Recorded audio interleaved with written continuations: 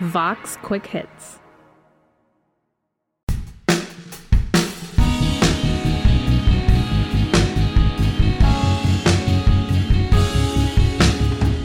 This is Worldly, part of the Vox Media Podcast Network. The conversation you're about to hear between myself, Zach Beecham, my co-host Jen Williams, and Alex Ward is a shorter version of our long episode about the palace intrigue that's racking the Kingdom of Jordan right now and why that's so rare and significant. If you want to hear the whole episode, then go over to our main feed. It's Worldly, WORLDLY, wherever you get your podcasts.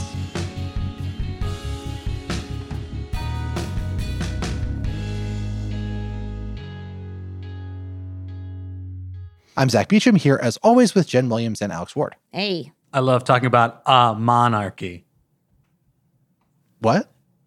It was an Amman, Jordan. It's an Amman, Jordan. It took me a second. Amman It took me. Amman is the capital of Jordan. Right. Yeah. It was a stretch. It was a stretch. Oh, it was terrible, but I went with it. That's all I got. The spelling really threw me because like it's AMMAN in writing in English and it's monarchy is MON. Also, Alex is just not good at jokes, so that's what threw me. There is that. However, there is a Jordanian news site that is Amman, but AMMON. So it sort of works in a weird way, but it doesn't. So we can just move on. Okay. Magical. So yeah, it looks like Alex has jokes. Unfortunately, I have to call on him to talk about actual worldly stuff. So hopefully there are no more Amman puns going on. Alex, please tell us what actually happened this week, because it's kind of a wild story. Well, just like my joke, there was a failed attempt. So, or allegedly. Very broad strokes, here's what happened. On Saturday, Prince Hamza, who is the half-brother of King Abdullah of Jordan. They have the same father, the late King Hussein, different mothers, but they are half-brothers. And the half-brother Hamza was put under house arrest by the government of King Abdullah. The reason given by the government was that Hamza, working perhaps with foreign entities, was leading and plotting a coup attempt against his half-brother, the king. To be clear, we don't really have much evidence for this other than the government says this was happening. They point to Hamza having, some relations and some connections to politicians that are connected to Israel and Saudi Arabia and even the United Arab Emirates. But so far, no actual clear evidence of these guys were clearly talking. Here's what they were doing, etc. It's just they were leading a coup. Hamza disputes this. He released a video to the BBC in which he said, nope, that's not what happened. If anything, it's just that I have been an open critic of my brother, and this is a way to stifle dissent. And so that led to a pretty high stakes, he said in the royal family, which I should note doesn't really happen in Jordan. We've seen, royal families have massive disputes elsewhere in the world, but just not in Jordan. Including on Oprah, it turns out. There you go. Anytime there's these kinds of disagreements within the royal family, they happen behind closed doors. They just don't happen out in the open like this and so dramatically to the point that they capture the world's attention. So that is the basis of what happened. But that was not the end of the drama. What we also saw was, not only Hamza, but roughly 17 to 20 other officials were arrested as part of this, detaining effort because they were all allegedly part of the coup and involving, other members of the royal family, a former cabinet minister who has ties to Saudi Arabia, leaders of tribes that form the backbone of King Abdullah's political base, some pretty major figures.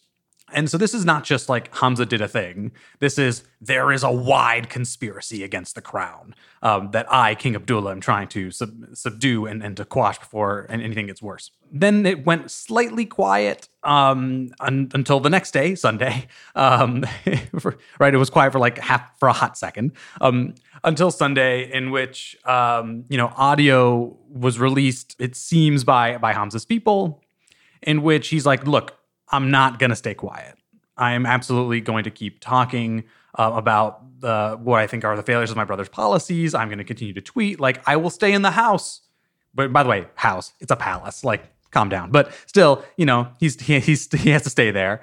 It's I'm not going to leave because I want this situation to be kind of chill and not the worst. Because if I leave, it's going to escalate. But I'm not going to stay quiet. The king basically sends his uncle to deal with Hamza. And then on Monday, we find out that there's a letter, that typed letter that Hamza signs. It's like, I back the king. Everything's great. I'm so sorry. We're all one happy family. And like, probably coerced into saying that. It's also typed, so hard to believe he like hand wrote it. Maybe it was written for him. We don't know. Some people believe that. But either way, like this was the drama. And now King Abdullah is like, look, I am heartbroken. I am saddened. My brother did this, but like the sedition is done. We've kept this under wraps, and now all of our problems, if we still have them, are going to be behind the scenes. So that is the wild events of what happened in less than a week ago, and that continue to roil Jordan today. But that's just like what we know. There's a whole backstory that just like adds a whole layer of complexity to this. Yeah, so it actually gets even more complicated, right? So after there's like this declaration that everything's okay, everything's under control, then more audio leaks out to the media. And again, probably from Hamza's people. I mean, because I'm not sure who else would have made this recording. And it's this secretly recorded exchange that essentially backs up Hamza's claim, right? So Hamza's saying, all along, he's like, look, this, I wasn't involved in this sedition or anything like that. They just want me to shut up. They want me to stop tweeting, because he has been fairly vocal on Twitter in recent years, criticizing not directly his brother, but criticizing the government and lamenting for his country and things like that. So Hamza's thing is like, look, they just want me to shut up. They want me to stop tweeting. So they came to my house and they told me that and, put me under house arrest. And I'm not going to do that. And then, of course, the government, the monarchy says, no, it was this whole plot of sedition, right? So then this audio leaks out, and it's an exchange between the top general, like the chairman of the Joint Chiefs of Staff of the Jordanian military, in Hamza's house, literally like telling him he has to stay there with like the army, like jeep outside and all these forces. And it's this really wild exchange because you hear like the general's like really calmly just kind of like, being a general saying like, we're not threatening you. And so, like it starts out, he says, I'm asking His Royal Harness, really? His Royal Harness. Royal Harness. We love that. Sophie, please keep that in the episode. We got to keep the military's Royal being a Harness Royal Harness. Yeah, seriously. So the general says, I'm asking His Royal Highness, starting from today, to stop attending these events, stop meeting with these people. And he seems to be referring to meeting with tribal leaders and these other kind of high-profile events that kind of undermine his half-brother's authority when, the former crown prince is out there meeting with, really important, influential tribal leaders publicly and taking pictures. So he says, stick to family visits and that there be no tweets. And then you could hear Hamza like asking for his men to bring the chief's car around. And he starts yelling at him. And he's like, so you come to me telling me what to do and what not to do in my country? You're coming to threaten me? You're telling me not to go out and see the people? Are you threatening me? And like Hunaydi, the general, just like, we are not threatening. And so he just keeps going. And Hamza's like, so the mismanagement of the country is my fault? The failure is my fault? And you tell me, you're the heads of the security service, you're threatening me? Don't leave your house. Don't see anyone. Don't tweet. And then he goes, get in your car and leave, sir. And it's just like this really wild thing. And so like he keeps yelling. And, the guy is, the general is kind of like really calmly trying to just be like, we're not threatening you. We are telling you not to tweet. And he's like, you're threatening me, like in my house, like the son of, the house of Hussein. Like, how dare you speak to me in this manner, sir? It's like this very like imperious, it's an amazing exchange. And so that audio leaked out, right? And it seemed to pretty clearly back up Hamza's version of events. And then, oopsie, all of a sudden, the government issues this huge blanket, like, media gag order that nobody can talk publicly about what's going on all of a sudden because this audio leaked out.